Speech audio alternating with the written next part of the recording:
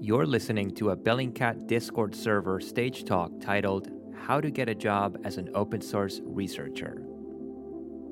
The talk features advice from Bellingcat researchers Tristan Lee, Eric Toller, Hannah Bagdazar, and Giancarlo Fiorella, along with Jake Godin from Newsy. The stage talk was hosted by Giancarlo Fiorella in the Bellingcat Discord server on May 23rd, 2022.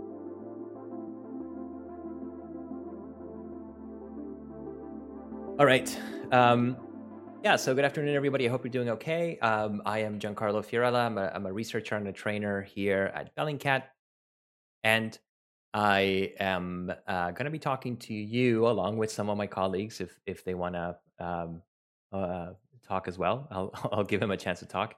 We're going to be talking about some experiences that we've had, in particular my own experience, and some tips and some suggestions on how you might be able to get a job as an open source researcher. So it's really cool to see so many of you engaged in open source research here on the server. I see M2X is here. Aaron is here as well.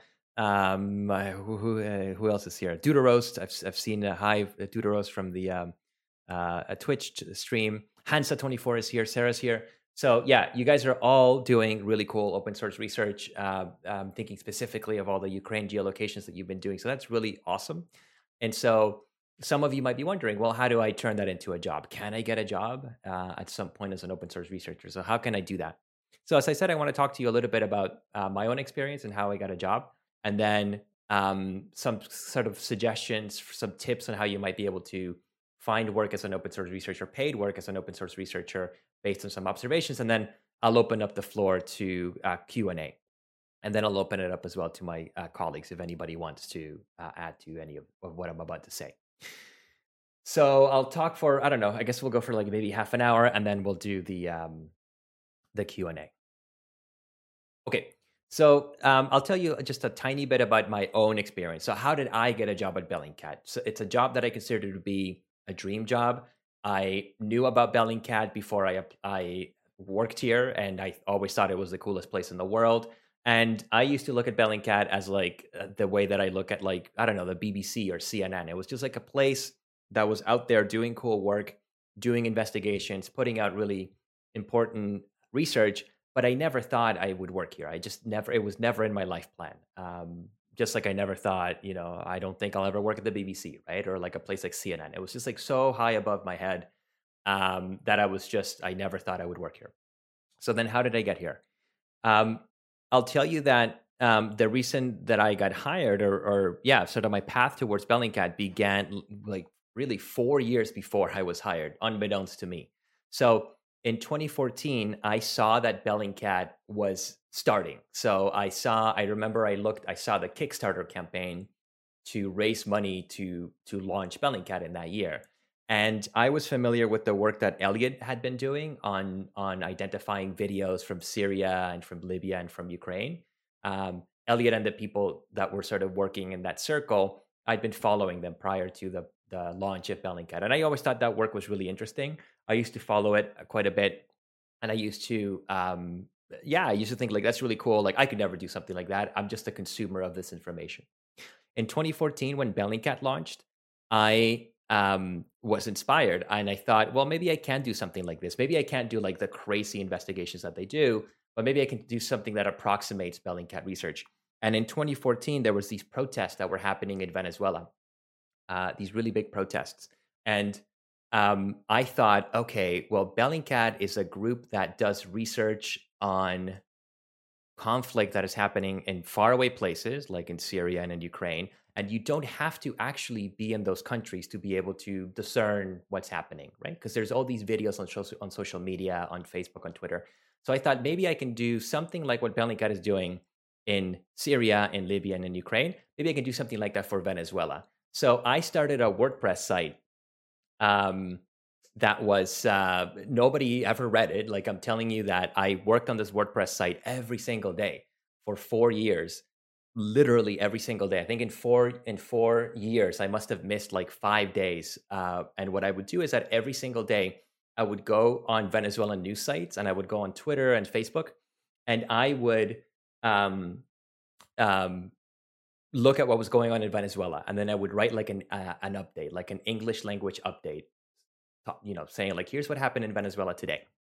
And I did that every day, and every single day for like 2 or 3 hours, I would just do that. That was like my life for years and years and years. And I'm telling you, no one ever read that site. If I got like 10 views a day, it was incredible. Like, oh my God, 10 people clicked on my site and read my updates. But it was really a passion project for me. And again, it was an attempt to kind of emulate what Bellingcat was doing. It was, okay, if Bellingcat is doing research on Syria, Libya, and Ukraine, I can maybe do something like that for Venezuela. And so I did that for 4 years. In that time, I also applied to a PhD program at the University of Toronto, and I started doing research on Venezuelan protests. And so in 2014, when I was hired, in 2014, I'm jumping ahead, somebody just sent me a link to the blog. Yes, that is the one. AJBAJBAJB. That's the blog that I'm talking about. It's invenezuela.com. So I worked on that for 4 years. And so in early 2018, I was a PhD student, and I had 4 years worth of work that I had put into this website. And in early 2018, there was this big event in Venezuela. There was a rebel leader who was found by the government, and there was the government surrounded his house. And this guy, his name was Oscar Perez, he was live streaming his execution, basically, on Instagram. And that day, I stayed at home and I had a Twitter thread. I had a Twitter account with like 1,000 followers. Like, by any kind of like metric of like how many people are following me or how many people are visiting my site was a failure. Like, I had no followers on Twitter. But again, it was a passion project. So in early 2018, this is happening. I do a live thread about this event. And by the end of the day, a lot of people had taken notice of it. I was doing like live translations of what he was saying on Instagram. And there was a researcher from Bellingcat who DM'd me at the end of the day. And they said, hey, my name is Alium Leroy. Alium is now with the BBC. And he said, hey, I have been following your Twitter thread. I want to write an article for Bellingcat. I don't know if you've heard about Bellingcat. I want to write an article about it for the site. And I'm wondering if you can help me do that. Because I see that I saw your website. I know you've been writing about Venezuela for 4 years. So maybe you can help out. So I started helping out as a volunteer. And all of 2018, on the weekends, basically, when I wasn't, focusing on my PhD, I would help out with this article. And so throughout 2018, I think I helped out with 2 articles. I did a workshop with Bellingcat. And then at the end of 2018, I was hired. I was offered a position. So unbeknownst to me, I didn't know that there was a position open. If I had known that there was a position opening, I wouldn't have applied for it because, again, I was thinking like, I can't work at Bellingcat. Like, these guys are doing this really cool work. I'm not going to apply to a job at the BBC. Like, I'm never going to get that. I'm not going to apply for a job at CNN. I'm not going to apply for a job at Bellingcat because I'll never, why would they pick me, right? But again, because I had this demonstrated body of work that I had built up for 4 years on this website, I actually did have some kind of foundation for getting hired. And in fact, I was hired. So that's how I started doing open source research. I was basically copying what Elliot was doing, but for Venezuela. And I did that for 4 years. Again, no one ever came to my website. That was fine because it was a passion project. And eventually I was hired. Again, unbeknownst to me, I stumbled backwards into this job. I wasn't planning on applying, and I got it. So what's the lesson there for you? What are some takeaways there on how you might be able to get a job here? I want to mention 4. So the first one is to find a niche that you're interested in. And it's really important that it's something that you are interested in because, again, my website about Venezuelan protest, no one went to it. So if I was in it because I wanted to amass followers or I wanted to like monetize the website, I would have quit like a month in because no one ever came to my site. But I wasn't in it for that. I was interested in it. It was really personal for me to do this blog. So that niche, that very personal niche of protest in Venezuela is what drove me to write for this site for 4 years, right? It was really thankless, but I was so passionate about it that I didn't need anybody to thank me for it. I was just, doing it compulsively almost. So if you have a niche, you might already have one, or you might end up discovering one just by hanging out on Twitter. I noticed that a lot of people who've joined the server have joined because they discovered Bellingcat and open source research more generally after the war and the second this invasion of Ukraine started in February. So I know lots of folks have said, "Oh yeah, like I've just found out about the server. It's so cool. I didn't know what open source research was before the war in Ukraine. Now I'm really interested in it." So for some of you, you may be discovering your niche now. You might be discovering that actually you're really interested in following conflict. You're really interested maybe in IDing weapons or tanks, that kind of stuff. So find a niche and make sure that it's something that you really care about. And then think about, this leads into the second point. So the first point is find a niche. The second point is to build up a body of work. So once you have a niche, start working, start putting out work on it. So for me, again, my niche was protests in Venezuela. My body of work was a WordPress site in Venezuela.com. I signed up for WordPress. It took 10 minutes. WordPress is free. And I started every single day putting out a post. Here's what happened in Venezuela today. Here's a video of a protest. Here's this and here's that, right? So you can start producing work. You can start, for example, as I said, you can do WordPress sites. I see a lot of people doing really cool open source research on Medium. So Medium is another page where you can just write a post and share it on there. Of course, Twitter threads are huge, right? That's where most of the really good open source research in the world is done on Twitter threads. So you can set up a Twitter account and say, you know what, I'm really interested in, I don't know, environmental devastation as a result of conflict in Mexico's northern regions. So you can set up Twitter threads every once in a while with some observations. And if you do that consistently over time, you're going to be building a body of work. So you're going to have things that you can point to and say, look, I wrote this Twitter thread, or I have this WordPress site, or I have all of these Medium posts. There's a really, really good researcher I know. Their name is Line of Actual Control. I don't know if you've seen him on Twitter, but he's an independent researcher, and he does amazing work. And he posts on Medium, and he does Twitter threads. And it's an anonymous account, so that's totally cool, obviously. But if Line of Actual Control ever wants to get a job as an open source researcher somewhere, like with a news organization with Bellingcat, they have so much work that they can point to, because for many years they've been writing Twitter threads, they've been doing Medium posts, and the quality of the work is very good. You can also make YouTube videos, obviously. I mean, you can do whatever. You can make TikTok videos. Creativity is key here. How do I translate my niche into work that I can share with people? So find a niche, number one. Number two is build up a body of work. Number three is to collaborate. I think this is really important. So find ways to collaborate, to work with other people. So much open source work is based on collaboration. So you remember my story from the beginning of the talk today.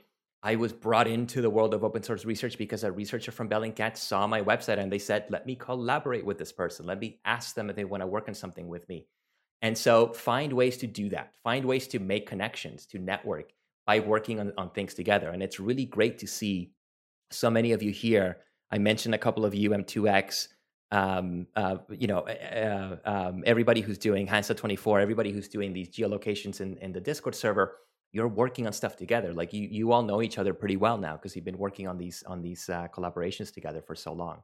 So find ways to collaborate. Collaboration is good. It's fundamental to open source research, and it's also a really good way to network.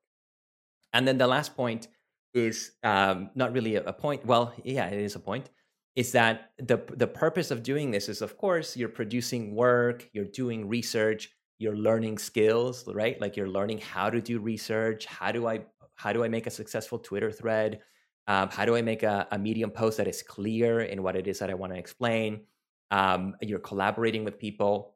So the point of doing all of that is not just for your own personal sort of growth and to share your research with the world, but also so that if a job position opens up somewhere, you can point to all of that you've done. So you can point to all of your Twitter threads, all of your Medium posts, all of your WordPress posts, and you can apply with those.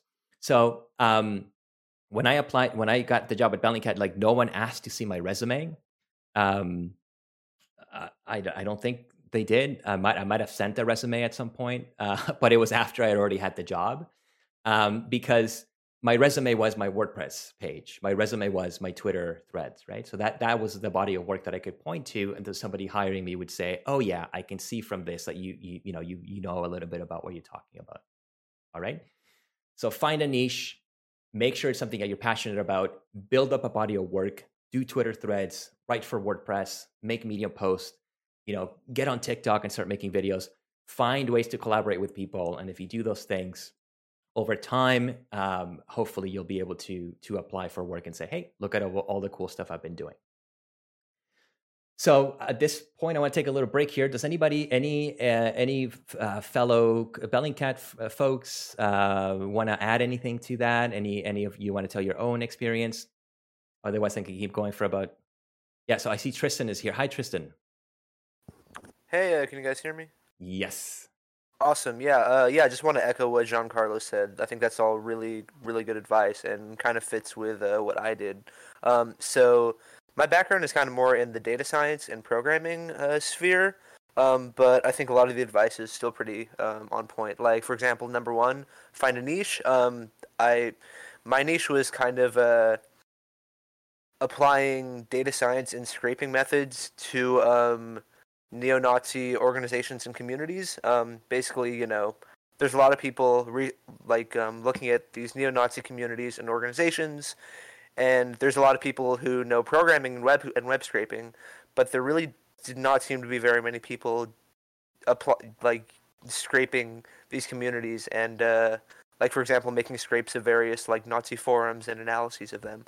So that's kind of how I got my start, and I was very passionate about it.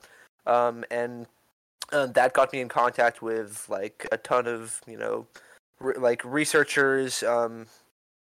Both some of them are were Bellingcat contributors. And yeah, it's really hard to overemphasize the importance of collaboration and networking. Just because you never know what connection is going to, change your life or send things over the edge, or what connection is going to lead to another connection, which will which will get you in contact with someone who can, get you a job or can collaborate on some interesting project. So yeah, I mean, it's being open to talking with new people, working on new projects can be a great way of also just learning new skills. In terms of a body of work, it might be worth emphasizing that especially if some of the work you do is into, I guess, dangerous individuals or organizations, it can be difficult to figure out how to balance the need for anonymity with the desire for developing a body of work and promoting it. So that was something I struggled with, and I don't honestly have a very good answer. It's really kind of, it can be hard to figure out where to draw the line, because you want to put your work out and you want people to look at it, but you also don't want to potentially expose yourself to retaliation from dangerous organizations or individuals or states. So I don't know, Giancarlo, do you have some insight into how to balance the, I guess, anonymity and kind of secrecy and security with promoting your own work? Yeah, so I'll say thanks for that, Tristan. I'll say that my research was on, again, this blog that I started in 2014 was about protests in Venezuela. And back then, I was pretty paranoid because I still have family in Venezuela, and I don't know, I wasn't sure if one day I was going to write a post that was going to make the government upset, and then they were going to go after my family. So, I was thinking worst case scenario, right? Why take that risk? So I signed up for the WordPress site. WordPress hides your Whois information. So if somebody did a Whois search, it would go to I don't know, wherever the WordPress servers are in North Carolina or whatever, which is not where I lived. And so I felt pretty safe through that anonymity on the website. And also on Twitter, I was anonymous. I was anonymous in Venezuela was my Twitter account. But interestingly, I remember when I wrote that article, that first article that I co-wrote for Bellingcat with Alium Leroy, we had a conversation. Alium, who is a fantastic researcher and a fantastic person, he was like, "Hey, so we're going to publish next week. Do you want to use your real name, right? Do you want people to know Giancarlo Fiorella wrote this, or do you have a security concern where you want to use in Venezuela?" And I remember I thought about that for a while. I talked to my family about it, and they were like, "No, just do it as Giancarlo, because then you're building up a body of work," as Tristan is saying. So I was really lucky in that sense. I should say I was doing that research outside of Venezuela. So I've lived in Canada my whole life. So I was in a really sort of privileged position to be able to do that. But yeah, if I lived in Venezuela, I would probably have published anonymously for good reason. Same thing with somebody like Tristan. Like if you're doing research into the far right, yeah, like you have lots of concerns above what I had to try to be anonymous. But I will say one thing there is that you don't. One of the cool things about the open source research world is that you can be anonymous. Like there is no stigma attached to anonymity, I think, for the most part anyways. Like some of the best researchers out there, like I'm looking at John Markey, who's in the chat. Hey, John. I mean, an incredible researcher, one of the best geolocators, and not the best geolocator in the world. And I don't know if that's your real name. I'm assuming it isn't, right? But that doesn't take away from any of the work that you've done. And so there's lots of people out there in the open source world who we just know as anonymous accounts, like Caliber Obscura, again, also like a legend in the open source world with the best weapons person out there. No idea what their real name is, right? And that doesn't, again, anonymity doesn't take away from their accomplishments. It does get a little bit complicated, like once you're offered a contract. Like if CNN wanted to hire Caliber Obscura, or if the BBC wanted to hire John, at some point, I think they would have to give up their real name because you'd have to sign a contract and stuff, right? So at that point, you might have to come out with your real name.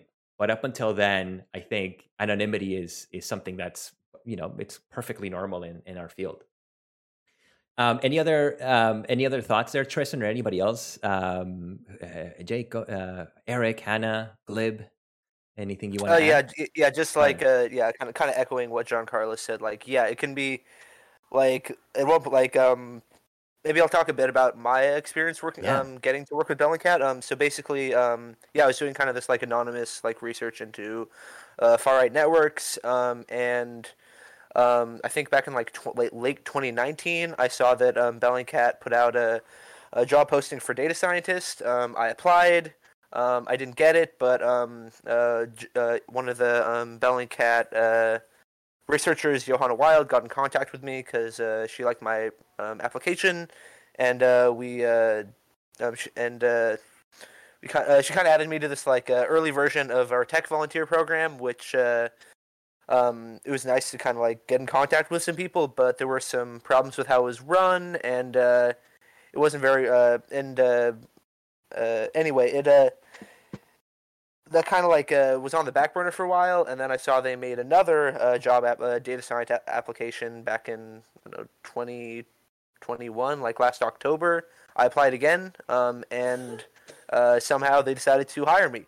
And yeah, I mean, just kind of echoing what Jean Carlos said, it can be like it was kind of scary because like they asked me for my actual resume, and like the first time I applied, and I was used to being totally anonymous, and it was scary like seeing like my name on the resume, or like for example like after I started working at Bellingcat, I changed my Discord name to my actual name, and it still kind of scares me sometimes when I see my actual name on this, but yeah, it can be kind of a trip, so don't worry if it makes you kind of uncomfortable to be like, everyone can see my name, because it's a thing.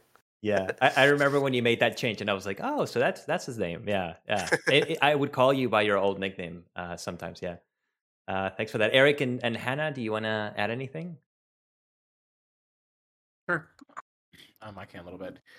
So, yeah, I think you got a really good way of describing all this, Giancarlo, when you talked about finding a niche, and Tristan as well, and then follow off on that, because that's kind of, I get this question a million, like every like workshop or event I've ever done, people always ask, how do I, get a job doing this stuff? And yeah, and the answer is basically the best you can. Try to find a niche that's interesting and that's not too saturated. Try to bring whatever your skills, whatever into it. And I mean, I know, the way we hire now is a little bit different than it used to be, just because we have so many more positions, like, data scientists and all that stuff now that we didn't used to. But I know definitely early when we hired researchers and trainers, especially a little bit earlier on, we're getting like Giancarlo and some other people. Kind of the number one thing we looked for, more than, I mean, skills and stuff are great and all that stuff, but probably just, initiative and kind of the question of, if we didn't hire this person to do this work, would they be doing it on their own, for free or for fun or as a hobby or whatever? Because at least with our work environment, we're very decentralized. We have an office technically, but most people work from home. We don't have middle managers telling you what to do. It's all very self-starting, initiative driven, and so being able to have that is really important. But I think the other thing I'd really want to stress with open source work is that the vast majority of the jobs out there doing open source stuff aren't in fields like human rights, violations, things like us, Amnesty, Human Rights Watch, New York Times, all that stuff. The vast majority of work out there that does open source work are things like corporate security work, traveler safety, due diligence, background checks, things like that. So those jobs are very interesting. My first job out of grad school was I worked at Bank of America for a year or so, doing very boring corporate security kind of stuff. I got paid like $15 an hour, like very simple work, but it was like open source stuff. It was just checking on making sure it wasn't like traveler safety incidents and things like that. It's all open source. So this the work on here, and that was a very boring version. The other ones you can get are a lot more exciting, but basically every multinational corporation out there has open source researchers, but they don't say this is an open source research job. They say this is corporate security or traveler safety or stuff like that.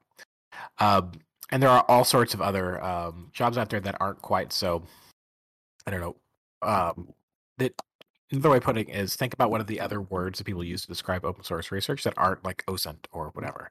Because there's a lot of work out there doing this stuff, and people don't always phrase it in this particular way. So the field is a lot bigger than you think it would be. But with that in mind. Thanks, Eric. I see. So Hannah's here also, and Jake. I don't know if you want to. Hey, Hannah. Hi. Yeah, I think I'll hop on and just talk about how I kind of got to this as well. I had a sort of different experience because I had like a more like formalized introduction to open source. So I was at UC Berkeley when they started the Human Rights Investigations Lab. And so I was trained by people like from Bellingcat and from Amnesty who came in and gave us a formal course on how to do open source. And so I was there for 2.5 years and had that sort of like formal training, which I think is a bit different. And I mean, we do trainings, of course, but to have that in the university setting, that was kind of like how I was set up for it. And then from there, I went into international criminal law. And so I had this very sort of different experience doing open source, but in that realm. And so I think what everyone has said about, having your niche, it doesn't have to be a super small niche like international criminal law or international law is huge. But having like, something that you're interested in and something that you can go really far with. I think like what everyone else said, like just think about what you are interested in, and if you're interested in open source, combine those two. And then I had a more formalized application process as well because I was hired a bit later. But yeah, I applied actually in 2020 to an admin position at Bellingcat because I just really wanted to get my foot in the door. And they said, no, you're not, this role doesn't really work for you, but we'll keep you in mind for other opportunities. And so similar with Tristan. And then when this, managing the volunteer community came up, then I was just contacted directly by Desi. So that was great. Yeah, thanks for sharing that, Hannah. Of course, there's people now who are getting educations on open source research, right? Namely, like you and your cohorts at the Human Rights Center at Berkeley, which is the coolest thing ever. Because if I had a program like that, I would have loved to have joined it, right? When I was an undergrad. So that's so cool. Yeah. So there's a whole generation of open source researchers, of course, who are coming up through these kinds of programs, and that's going to be really exciting for when we start hiring again in a couple of years, right? So thanks for sharing that. Jake, did you want to add something? Jake, by the way, is so this is Jake Godin from Newsy. He's another excellent open source researcher. If you've ever seen the Bellingcat plus Newsy series, or is it Newsy plus Bellingcat? It's Newsy plus Bellingcat, right, Jake? It's either way. Okay. I think it's officially Newsy plus Bellingcat. Anyways, if you've ever seen one of these videos so Jake is one of the producers on it. He's also a brilliant researcher. So yeah, Jake, if you want to add anything, please go ahead.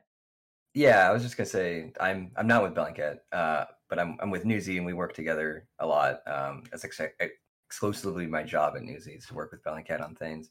But I got into open source through journalism, so that's another route to getting into it because it very much goes with like reporting and investigation kind of stuff, very much like, I guess, dovetails with open source work, especially in video, which is what I do, because a lot of open source is about showing how you know something or like how you figured something out, and video is great for that.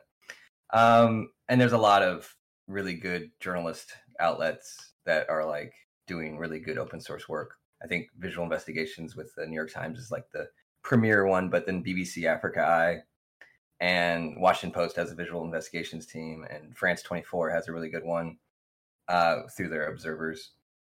But yeah, I was just gonna say an easy way or a good way to like make sure that you're, I don't know, kind of like in the loop on open source stuff is like really participating in the community.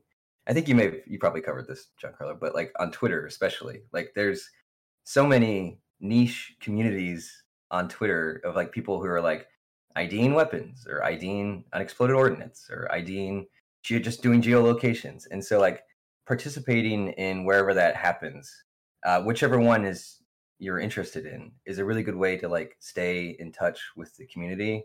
And in that way also like kind of, if you're using a different name, it's like people start to see that name a lot and they're like, oh, that's the guy that, geolocated that one thing or like figured out that this weapon was being used there or something. So it's like, it's a good way to like kind of interact with the community and kind of meet other people who are interested in the same thing. And in that way you can kind of build up a following that way, I guess, and become known for that. And like, it's also nice because if you publish a piece on Medium or something, you have people that you can kind of like that are also interested in reading that and will read it and critique it or give you notes or share it. There's also the Quiz Time bot, which I don't know how many people know about that, but it's at Quiz Time on Twitter, and they just do weekly or daily verification quizzes. It's mostly geolocation, but they do other things like chronolocation and whatnot. And it's a really good way to just keep your skills sharp. So yeah, thanks. And as you're saying also, Jake, it's a good way to like get out there, like get your name out there, because if you're consistently answering questions on Quiz Time, then people will know you as like, oh, this is the account. Oh yeah, this guy always like gets all the answers on Quiz Time, right? Like people will come to know you, right? So finding your people is a really good piece of advice. So whatever you're interested in, chances are you're not the only person who's interested in it, right? So like, where are your people? Like, where are they, right? They might be on Twitter. They might be on Discord. There might be like a network of people who are putting up videos on TikTok, right? About whatever niche you're interested in. So just like get out there and try to find them. And once you find them, you'll know like, oh, these people are talking my same language. They're interested in the same kind of stuff. So that's a really good piece of advice, Sergey. And it doesn't have to be like a brand new thing. It doesn't have to be something that nobody else is doing. Of course, that helps if you're like really good at like finding TikTok videos and nobody else is doing that or something. But like open source the community is so like collaborative anyways, that like there's always going to be something, there's like Samir is like 100% like going to geolocate something that happens in Syria like within minutes, but that doesn't mean there's other stuff that you can't contribute to that kind of like work just because somebody else is like just super on top of it, because he's not going to get everything. There might be some stuff that you can geolocate, and even if you geolocate something and he did it first or somebody else did it first, it's still good practice, and it's still good to like back up the like you're doubly verifying it, and that's that's always good. Yeah, thanks for that, Jake. And another point that Jake mentioned that I want to mention as a segue into the Q&A is that if you've been listening, you'll notice that Tristan, Hannah, Eric, Jake, and myself all come to open source research from different backgrounds. Like no two of us told you that we have the same training, right?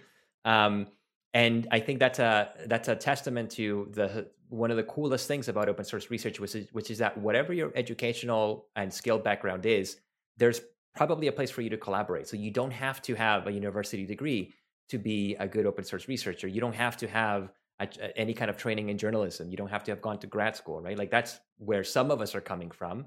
But don't think, oh, well, I didn't go to journalism school, so I can't be a researcher. No, that's not how this works. Like whatever experience you are bringing to the table, that's cool, right? Like it's about getting creative and thinking, okay, these are the things that I have. This is what I'm good at. This is what I'm interested in. How do I how do I transition that into like building up a body of work, and how do I find people who are interested in this and who I can learn from and collaborate from, right?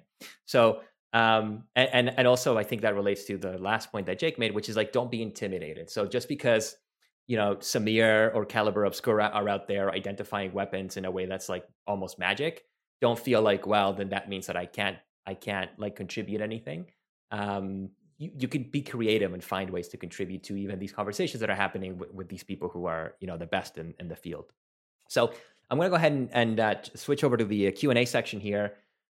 First just question. 1 second. Go ahead. Sorry, yeah, Giancarlo, yeah, go ahead. I just want to say really quickly on that note that like on the journalism thing, I don't think we have hardly anyone of our researchers and trainers who actually went to journalism school. I think that like Max and Owen, our editors, went to journalism school, and some others may have taken some classes. But among our like core researchers and trainers, like I don't think anyone actually went to journalism school. So this is definitely not a restriction. Like a lot of OSINT people don't go to J school, right? Like I studied Russian literature. Like Ganesh did like economics, I think. You do right, political science, right? So criminology, criminology, yeah. So it's definitely going to journalism school is absolutely not a requirement. And in fact, it's almost kind of unusual if someone has like a formal professional background in journalism school when they do OSINT work. We're the outliers. Yeah. Jake, you're the freak, right? Yeah. And Hannah, as she was saying, coming from law school, yeah. Exactly, yeah. Yeah. Okay, so let's unless anybody else wants to add something, let's move on to the Q&A. So I have a question here from Dars, who's one of our wonderful moderators here in the server, and Dars is asking. Let me pull it up here on my phone. By the way, if you do have a question, you can DM it to me. Go ahead and send me a DM on Discord. I'll try to get to it, or you can raise your hand, and then I'll unmute you, and then you can ask your question in voice. So, by the way, if you joined after, we are going to share this video probably on our Patreon page, and also I'll give you a link if anybody's interested in the Discord server. But just as an FYI, if you want to unmute yourself, other people are going to see this beyond who's here because it's going to go on Patreon. So the question from Dars was. So like, how do you find a niche? Yeah, so that's right, because that's the first step. We said find a niche, but easier said than done, right? So this is something that everybody has to come to on their own. I'll tell you that before I found my niche, which was protests in Venezuela, I was not at all interested in politics. And actually, now that I think about it, the reason why I started that blog in 2014 was because I had a lot of free time in my hands. I had a weird job where I had like a 9-hour gap in the middle of the day. So I worked really, really early mornings and really late evenings. So I had a whole day where I just like had to fill with stuff. And I was like, well, I don't want to just like watch TV all day. I want to do something. And I remember thinking like, I might like, what if I start a blog about like Ontario politics? Because I mean, this sounds absurd now that I say it, but I live in Ontario, and I used to live in Ontario in Canada. And I was like, yeah, like, I'm looking for something to get into. Like, what about like politics? Like, I could talk about politics. And now it sounds absurd because I realized that wasn't my niche. I wouldn't have been good at talking about Ontario politics. But because I had a personal connection to Venezuela and my family still lived there, and I was interested in protests already because I was I had done a master's degree in criminology on protest policing. One day it just kind of clicked, like, oh yeah, like I'm interested in protests, and there's a lot of protests in Venezuela, so maybe that's my niche. So to answer Darcy's question there, again, how do you find a niche? It's something that you're going to have to come on your own, and you're probably going to like not find it right away. Like you might try out things that are actually not that interesting to you in the long term, and that's cool. That's part of the journey. But if you look hard enough and you sit down and you're creative about it and you really give it a shot, I think you are going to find stuff that you're good at and that you're interested in, and that over time you'll look back and you'll realize, oh yeah, like actually I've been doing this for a while now. I've been doing this for 2 years, and I'm kind of good at this now. And I guess this is my niche. Another way to say that rant is to say that sometimes you find your niche after you've already found it. Like sometimes you realize it after you've already been doing it. And this goes to what Eric was saying about hiring people at Bellingcat who would already be doing the work anyway for free. So you might already be doing something in your spare time that you think is fun, and you don't realize that's a niche that you could then turn into some kind of research.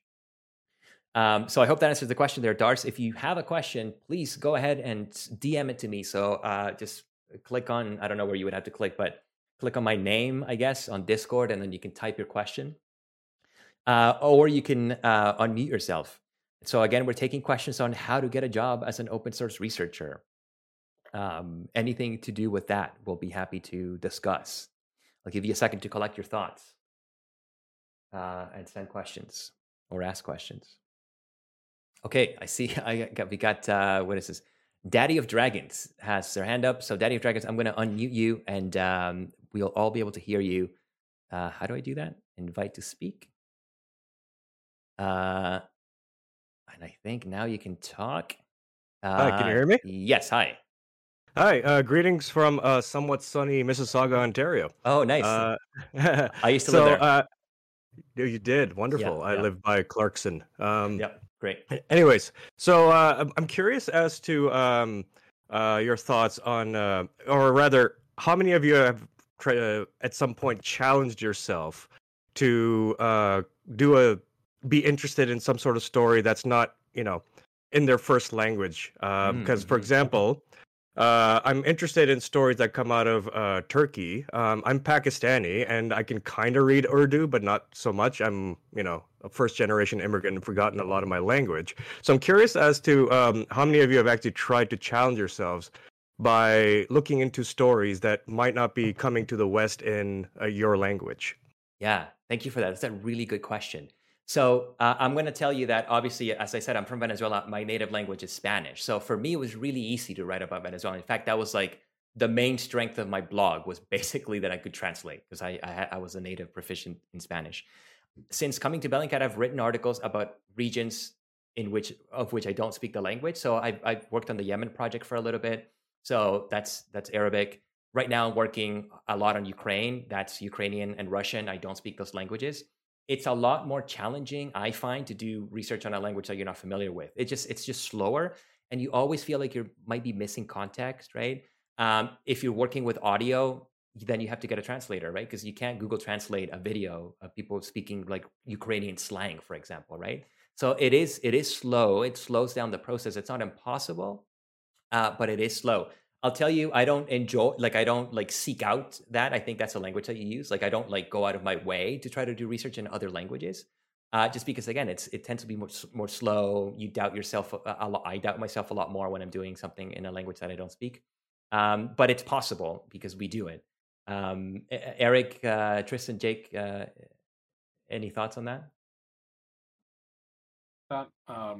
Yeah, I think that like the work we did on the shooting Abu Akla last week or the week before. Yeah, so this is the journalist who was killed in the West Bank. That was a good example of this because I don't know Arabic, I don't know Hebrew, I don't know a whole lot about Palestine or Israel. But Giancarlo, maybe you know more about it than I do. But yeah, so Nick and Giancarlo did the bulk of the work on this. I helped a little bit. But I think with it, a lot of it is just kind of knowing where your strengths and capabilities are and try to not wade too far in the other direction. So this is a lot we see with the war in Ukraine now, right? So the people who don't know Russian and don't know Ukrainian, don't know the area, they're doing pretty horrific work on, like pretty bad work on there. If people don't realize like what their strengths are. So if you're really good at like geolocation, that's great. Work on that. And if you're really good at some, this and the other thing, go for it. But don't overextend yourself. Is one way you put it. And I think with the killing of Shireen, I think we did an okay job in kind of sticking to what we knew, like analyzing the videos, the photos, geolocation, distances, all that stuff. We didn't try to wade too much into things we didn't know about. So I think the biggest lesson from all that is just kind of stay within your lane and don't try to overextend, because there are millions of experts or millions of native speakers who could who can correct you very easily if you try to wade too far, or people who live in the country and understand the area better than we do. Yeah, that's really good, Eric. Yeah, like knowing your limitations and working within them. Yeah, for sure.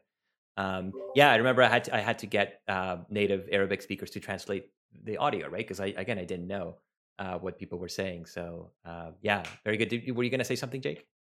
Yeah, I'll say I did a lot of stuff with like Syria, and I actually ended up taking some Arabic courses in order to learn Arabic, so I could at least. The main benefit of that was reading Arabic, and so it made it a lot easier to go through YouTube or Twitter or Facebook and find relevant like keywords searching and like relevant posts or whatever that I could essentially help geolocate or help verify something.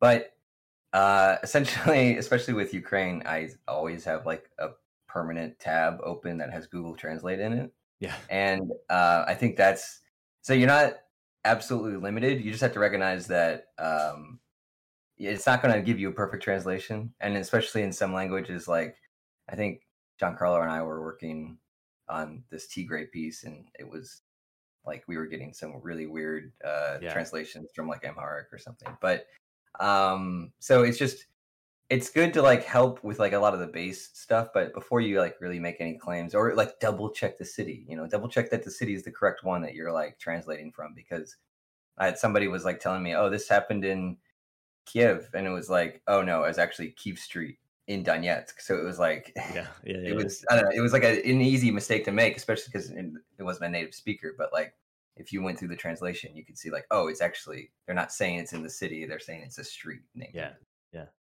Yeah. Some languages you just won't be able to, like Amharic, for example. Yeah, Google Translate can only go so far with certain languages. So yeah. Okay, let's go to Alana. So I'm gonna invite you to speak, Alana, and then we'll be able to hear you. Hi. Hey, sorry, can you hear Hi. me all right? Yes. How are you? I'm good. So I'm kind of in a unique position. I've been doing a lot of nonprofit evac work for about 8 months. First with Afghanistan and now Ukraine. But a lot of the work that we do involves like tons of OSINT, right? So I'm just kind of wondering, how do I explain this type of research that's involved? It's mostly put into private group chats, like for immediate use. How do I explain that to like a hiring body or organization when I don't have any real like concrete collection of the work I've done? Yeah, that's a really good question.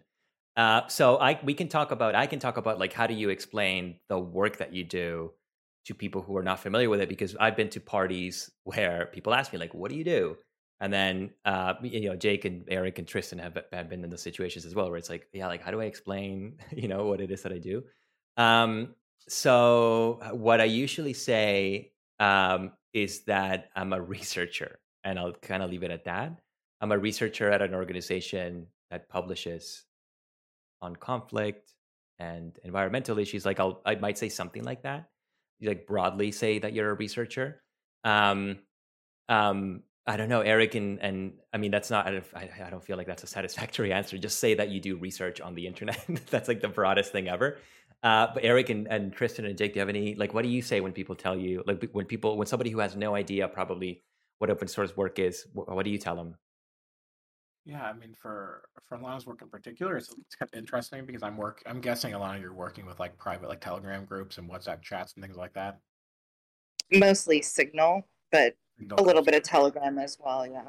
Yeah. I mean, the way that you sell this, I mean, it's kind of a little bit more specific to the question that Giancarlo was asking about, but you're kind of merging together, right? The public information, right? Because obviously evacuation work, you have to know about the situations and what's possible, what's not, and all that with the where the danger zones are, and kind of integrating kind of the peer-to-peer like actual like human work, right, with the broader kind of due diligence, risk analysis. Maybe I'm building your CV for you, but building with risk analysis and due diligence and all that stuff, right?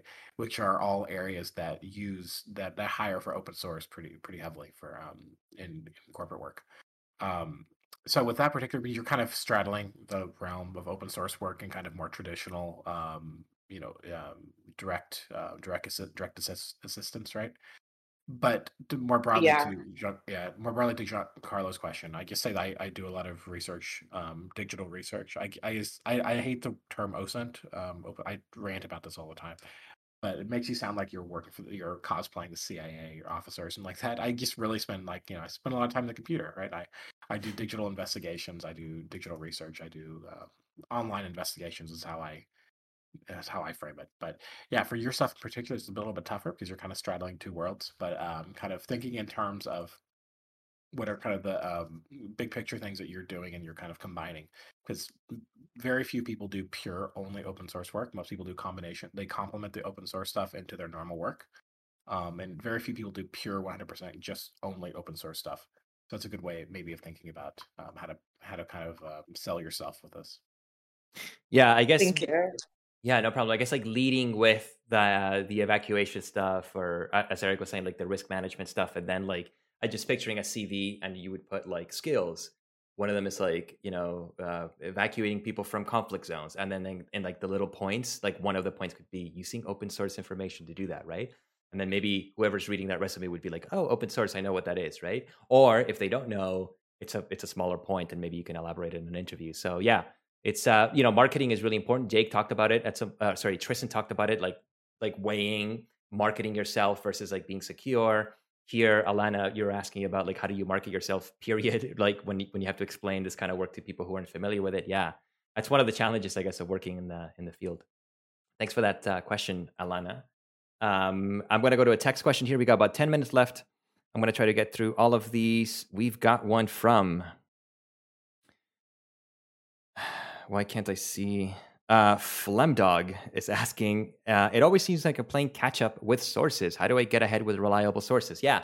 So one of the things about working in this field is that there's always new tools coming out. And there's always new sources coming out. So people talking about, like, experts sort of being born, I guess, into Twitter. How do you keep up with this? I don't know if there's an answer to that beyond like always kind of being on, not always being online. That's not a healthy answer.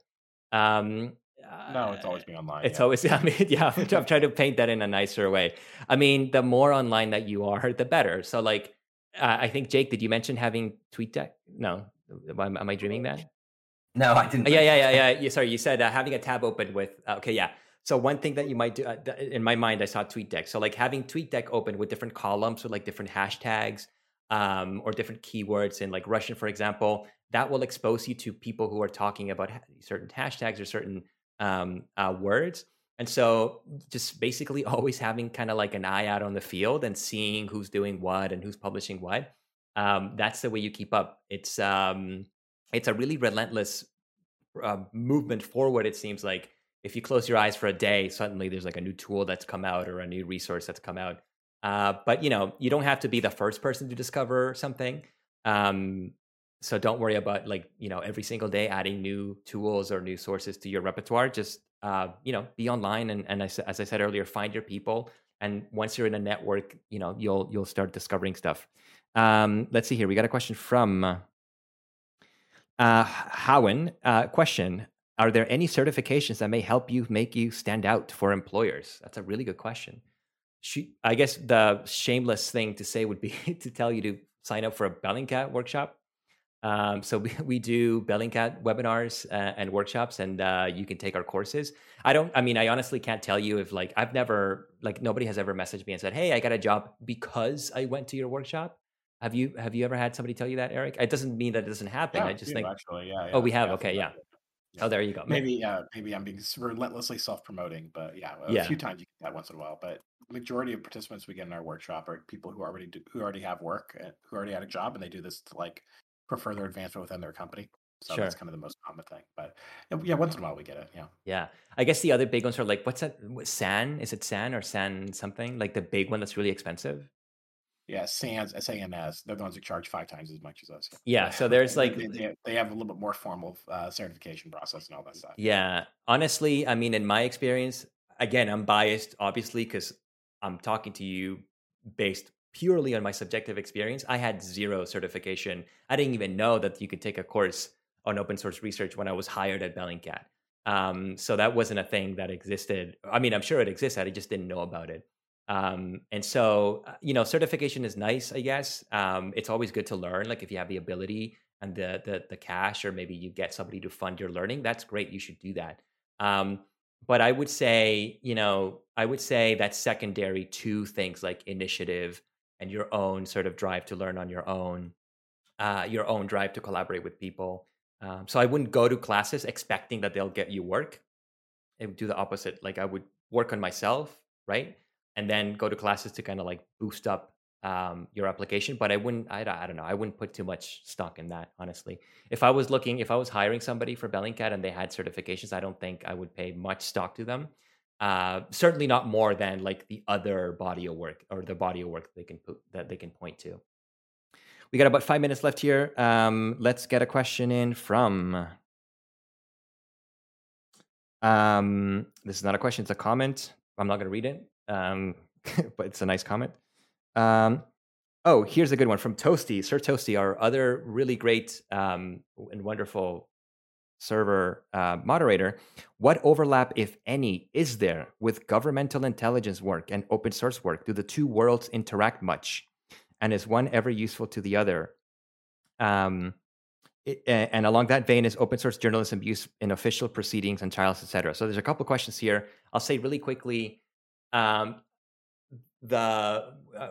answer is that open source intelligence, OSINT, is from the intelligence world, right? Like OSINT is one of the categories of intelligence, right? It's right there in the name that places like the CIA or CSIS in Canada use to collect information, right? So if you work at the CIA, you might be an OSINT analyst. Like your job might be to do open source research and feed that into reports that go into top secret whatever at the CIA. So we're doing that obviously from the outside. Like we're not affiliated with any government. We're not feeding intelligence to an intelligence agency. We're kind of doing it from the citizen journalist / researcher side, right? So there's a lot of overlap, I guess. There's people in intelligence services that are doing this work precisely what we're doing. Anything you want to add to that, Jake or Tristan, or before I go to the other question? Do they interact much? So we don't interact with them. We have a ban on, like, if you work at the CIA and you want to take one of our classes, we don't provide training to intelligence services. So do we interact with them? I would say no. Although there was like that one former CIA director who once said in a newspaper article that he was like, "Oh yeah, Bellingcat does good work." I think he like shouted us out, and I think that's the most that we've interacted. I wouldn't call that an interaction. It just means that a former CIA director knows about us. And then, is open source journalism used much in official proceedings and trials? The answer is yes. The Berlin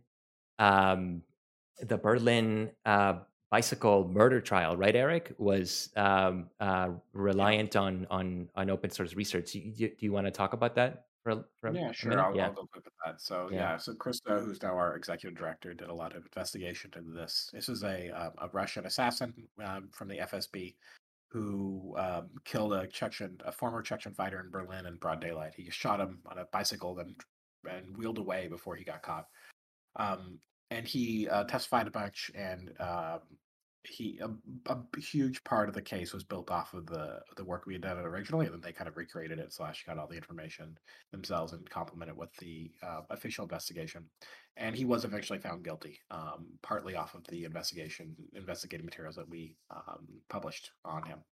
So yes, that is a proof of concept that open source stuff can't put people in jail. Yeah, and the last thing I'll say is that I know that the UN, for example, the United Nations, the Office for the High Commissioner for Human Rights, they use open source information in some of their reports. I know that they did that on their fact-finding mission on Venezuela in 2019, I believe it was. They use tons of open source research that they cite as such in their report.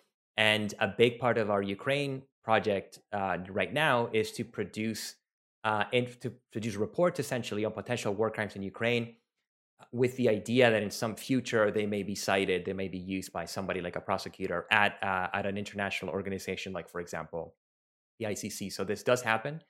If you want to know more about this, the Berkeley Protocol, if you Google Berkeley Protocol, is a document that is made precisely for legal practitioners to build open source investigations into their evidence building phase.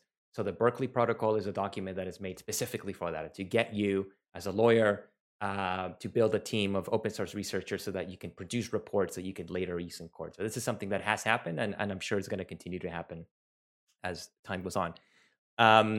We have no more text questions. We have no one else with their hand up. It is 6:29 here, so we're right at the end. I am going to call it then.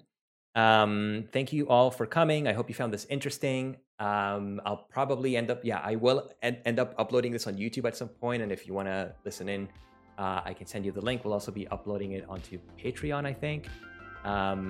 So yeah, thanks again. I'll see you in the server. Have a good one. And Eric, Tristan, Jake, thank you so much for coming. Have a good one. Thank you for listening to this Stage Talk. If you'd like to catch a Stage Talk live and ask the guests questions, join the Bellingcat Discord server by visiting www.discord.gg/Bellingcat. The music you've heard is titled 1983 by Ben Elson and is courtesy of Epidemic Sound.